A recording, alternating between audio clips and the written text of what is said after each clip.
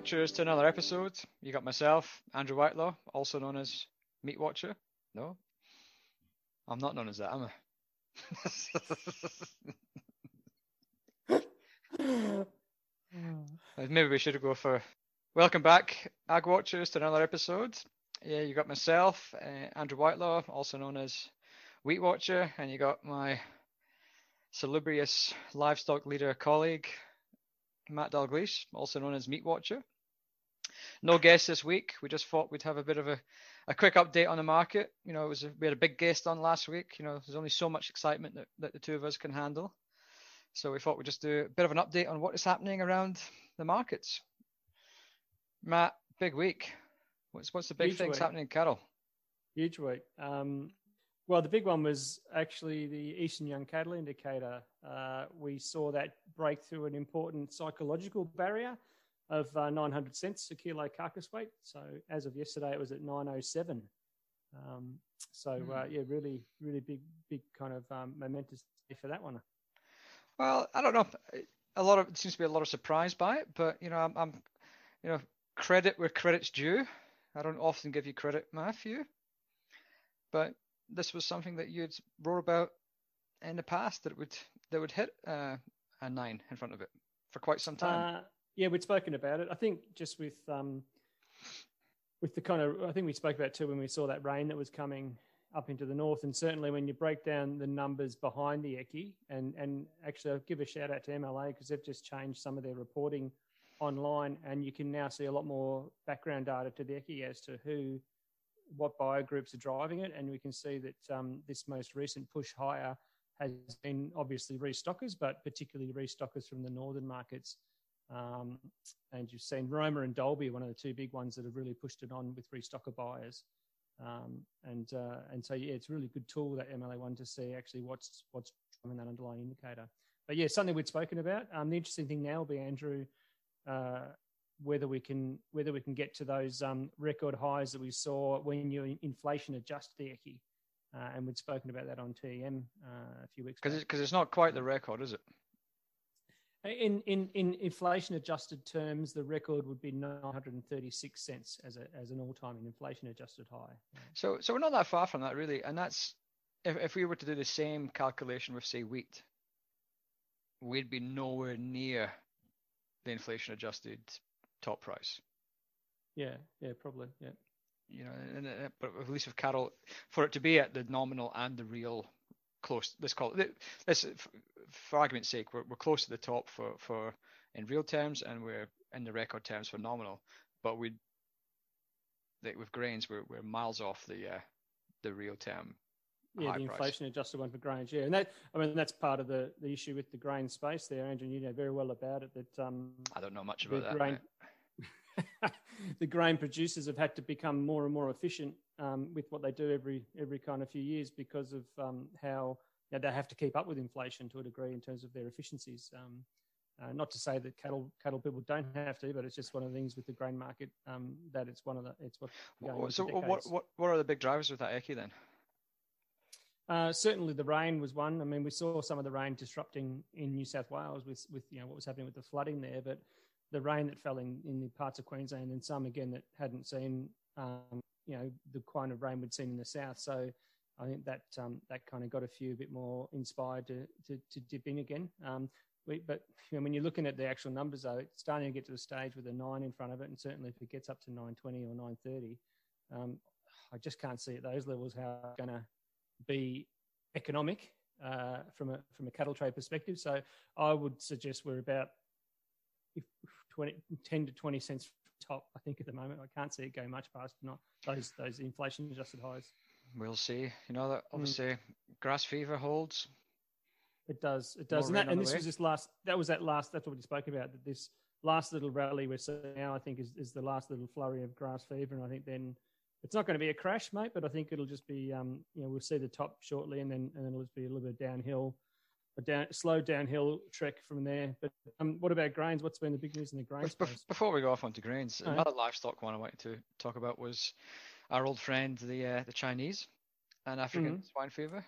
It's interesting to note that we were probably one of the first ones to really show as well as I think salmon quality was the same. Sort of middle of last year, we sort of had a bit of dubiousness about the rebuild of the Chinese flock herd, and it seems that most of the world is now starting to sort of come to that fact that maybe China's rebuild isn't quite as strong, and maybe their pork rebuild is not anywhere near where it was supposed to be, which has also not been helped by further outbreaks. And I think it's interesting to see a lot of analysts, I guess, change their tune and start to sort of follow that same sort of hymn sheet. But I think that's still going to be, I guess, another thing on the beef and sheep side that will keep things, it will keep things from being a true crash. Like there's almost a floor in it because there's enough demand there with that African swine fever.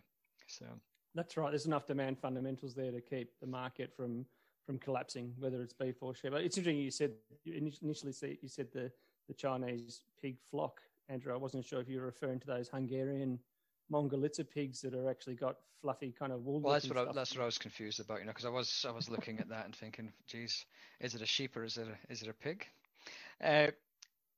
Before we go on to the important commodity of grains, I thought we'd start off with a niche commodity, one that I occasionally cover. We share sort of different commodities, and we look at different commodities, and I like to look at all sorts of commodities from salmon to whatever else. But occasionally we sort of mix it up and talk about, we individually look at the fibers. Mm-hmm. And one of the things that we looked at, which is another interesting one, is that we looked at copper and wool on behalf of one of our clients, mm-hmm. who had asked us if there was any lead indicators that could be used to identify the ups and downs of wool. And we looked at it just very early last week. I think it was actually on Easter Monday. Is Easter Monday a mm-hmm. thing? And really strong relationship between copper and wool pricing. If you look at it over time, as copper goes up, we tend to find that wool follows. And I think that's, again, comes back to that old, and without going into economic lessons and stuff, that old expression, Dr. Copper. And that copper is a really good indicator of basically, obviously, things like electronics. The more copper demand goes up as people are buying electronics, but it's a good signal of strong economic growth is high copper pricing. And so we see this pattern of copper increasing and wool increasing. And one of the things that we know from our work in the past is that wool is really an economic product to an extent. It's an expensive product, and people only buy it when they've got cashola. And so it's a disposable spend. It's one of those or discretionary spend, I should say. And so when we see sort of copper going up, it's a sign of a good economy, and a good economy is a good sign for wool. So it's kind of a common sense sort of relationship. And I like to look at a lot of relationships between different commodities that might not always be considered to be the norm. And that was one that we looked at very early on. And it's good to see that others are looking at that as well afterwards. So on to wheat. Well, but it's interesting you say about that, because like you're saying, they're both copper and both end up in products that are generally those discretionary spends. So that's why they tend to be a great barometer of the global situation. When the global economy improves, they both improve, and that's what you showed in your very original analysis. My original analysis early last week. So looking at the grains market, like it has been. This is my favorite time of year, and I get ultra excited when we come into sort of May, June, July, because I could basically take the rest of the year off most years, I reckon, and I might start putting a request in for it, because really May through to August is what makes the crop, and I reckon this one's going to be an exciting one. I'm not going to put any forecast down on how it will go. The only forecast I would give is that it's going to be interesting one, more interesting than the last couple of years, because we're starting the year already good prices, big demand, cropping issues around the world, the US, Europe having cropping issues, and that's before we even started really growing the crop. And so most of the crop is grown between June and August, and it's already getting mental just now, and we've still got another 5 months to go. So I'm ultra excited for it to be just all over the place, and for me to have something to talk about almost every day. So from a international grain market analyst kind of perspective, this is your harvest period now, isn't it? Harvesting of what's going on. What's the harvesting of the data? Like May Conley made a good point. Like it's the analysts and the consultants' Christmas this time of year. And one thing I would say to farmers is you can't forget about this time of year, because this is the time of year that provides opportunities. Just because the market rises doesn't mean it'll stay there. So if there's an opportunity to sell old crop or new crop at a high level, then go for it. But looking at we had a USDA report out last week.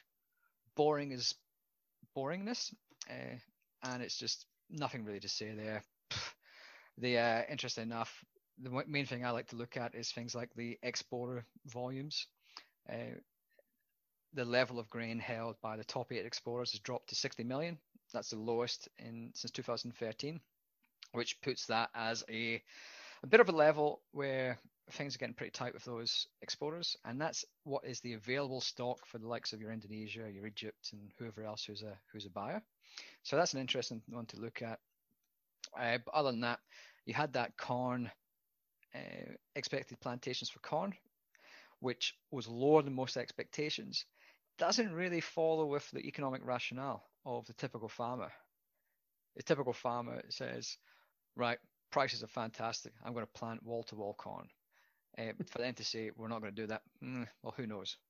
I would be surprised if ground is left unturned this year. So we'll see what that is. The other one is canola. I'm going to do a bit more work on canola this week, I think, actually, because it's quite an interesting one. We've got shockingly low for old crop, and I've only looked at old crop so far in terms of work that I've been doing for clients who have got old crop left to buy or sell. But what we're tending to find is that our premium, we normally have a pretty good premium against ice canola in Canada, which is the futures contract. However, we're at a massive discount. We've gone from like a positive $70 discount, positive $70 premium, to like a $200 to $250 discount. And that's massive. And it's showing that we still have good prices historically on a grower level that the grower receives physically if he sells to whoever that may be. But the reality is the actual premium versus the rest of the world is eroded to a massive discount. And I'll probably do a bit more work looking at new crop. I'll probably do it this afternoon after this because I've got not much else on. But look, I'm pretty excited for the coming year because I think things are looking good in Australia. And I think, there is the potential, and I say at this time of the year potential, for things to go belly up in the Northern Hemisphere. Yeah. But that potential is also there for a big year in the Northern Hemisphere if things turn around. So touch wood. Early days, but like you're saying, if we do get a bit of a hiccup in that Northern Hemisphere and we have another cracking season coming into next harvest, another like two back-to-back good years for Australia and the producers, I guess, for both good volumes and good prices. The best of both worlds. That's what it brings.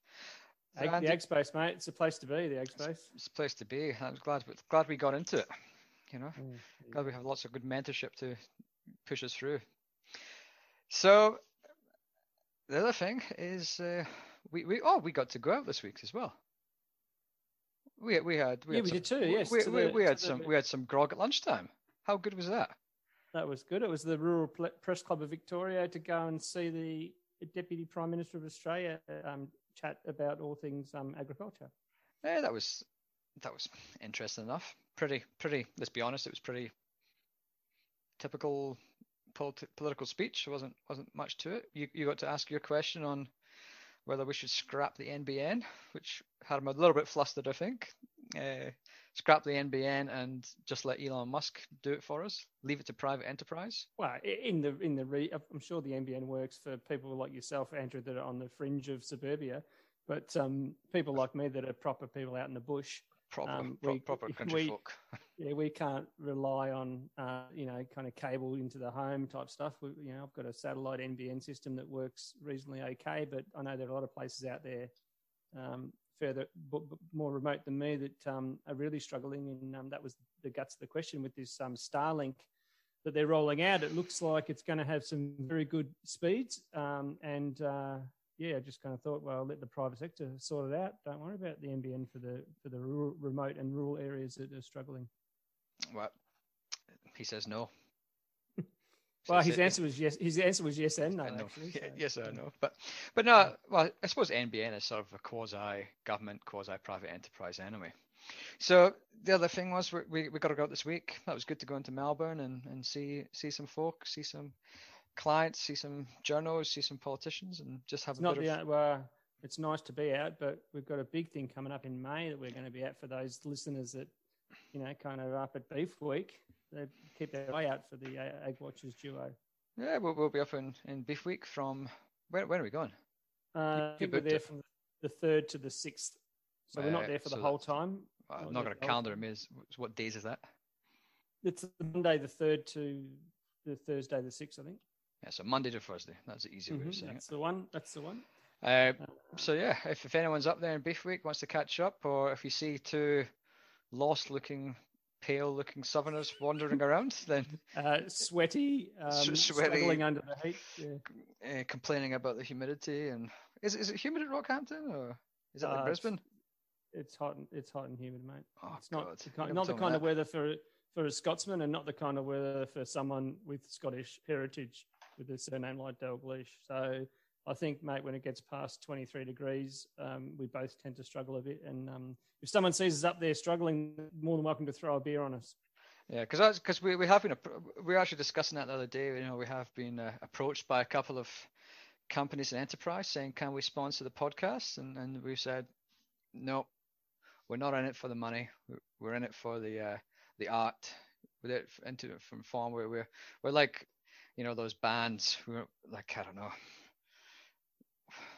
We're just there. Radiohead put out an album a couple of years back where it was just online and you could just download and pay whatever you wanted for it. And yes, a lot of people download it for free. But that's the kind of spirit we're just here to share the knowledge and share the love and just have some fun with listeners. Not in it for the money, Andrew. Just as a hobby. However, we're not averse to if you bump into us in the bar at Rockhampton to shout us a beer. We will not say no to that. So, or a wine. We'll take beer donations. Or spirit. In the spirits of the podcast. That's it. We're not fussy. So yeah, that's pretty much it. That's a quick market update. What we're up to, where we're going, what we're doing. Kind of a bit of a waffle, really. I guess that's because we don't have a script. So unlike others. Waffles. So thanks very much for listening. Unless you got anything else, Matt. I'm just sort of ending it. No, I think go for it, mate. I think we're ready to do the wrap up. You do a better job of the wrap up than me. I always muck it up. Well. I'll get the banjo ready. So if you enjoyed the podcast, share it with your friends and family. Give it a review on iTunes or wherever else you listen to it. One of the things you could do to help us out is retweet it on Twitter or LinkedIn or Facebook and say, listen to these guys, they're a bunch of clowns. You can even say anything worse. Like that's probably a compliment for us in terms of we've been told worse. If you don't like the podcast, send it to your enemies and put them through this. But yeah, that's all we want is just get the word out, the good word of Ag Watchers out there, and yeah, have a good one. Have a good weekend. Yeah. See you when you got nothing on. Ciao for now.